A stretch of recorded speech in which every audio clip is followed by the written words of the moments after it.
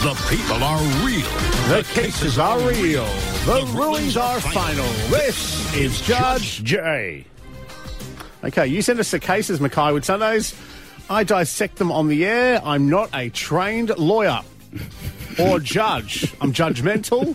I'm not a judge. First case, please. Okay, this one is one close to home. If I was to register for M's Marks the Spot and my friend does the digging, if she wins, I should be entitled to half the cash, right? That's Kylie from Homebush. So that's the thing that we announced yesterday. So we've got 20 allotments, people digging for the cash. In the beach, Yeah, exactly right. I would say... I don't think you would be responsible. I don't think you could have half, because she's doing a lot of the digging. So if your registration, I say you'd be probably $500. Registration would be $500. Okay. That's my ruling. All right. Case number 2. My son is about to start learning to drive. He and I are arguing about who is responsible to pay for the driving lessons. Who is? Jane in Bucasia. This is a dead set easy one. Well, who would you say then? It's got to be the kid.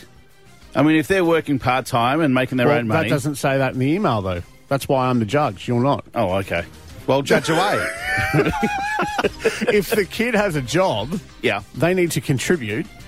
But if the kid doesn't have a job, then that's obviously the parent's responsibility.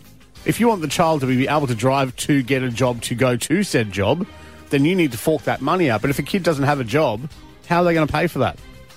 The ruling is... Okay. Depends on the circumstances. Jane in Bucasia, I tried to help you out. All right.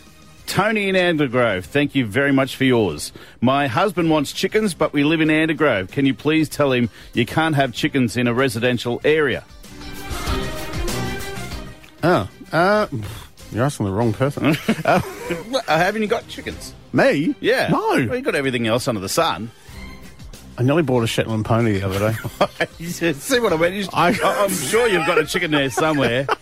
I have nowhere to put it. I just saw it on the line. I thought, I should have that thing. I don't think you can have chickens in residential areas. I'm not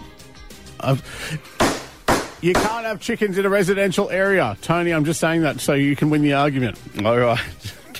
One more. Wow. I'm just saying. Graham in South Mackay. Yeah. He wants your ruling on Australian Idol having 2 Mackay locals eliminated in 2 days in a row. Question mark, question mark, question mark. Last night was pretty...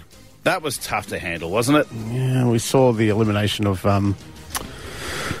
Damien Aegis was turfed out from... That was, 2 nights in a row, because the day before we had Noah Cookson eliminated, then last night. Yeah. I say, let's boycott Australian Idol now. We have no judgments left in there now. Agree with you. Yeah, exactly right. Yep. Oh, we finally agree on something? Yeah, finally. Oh, good. The people are real. The cases are real. The rulings are final. This is Judge J.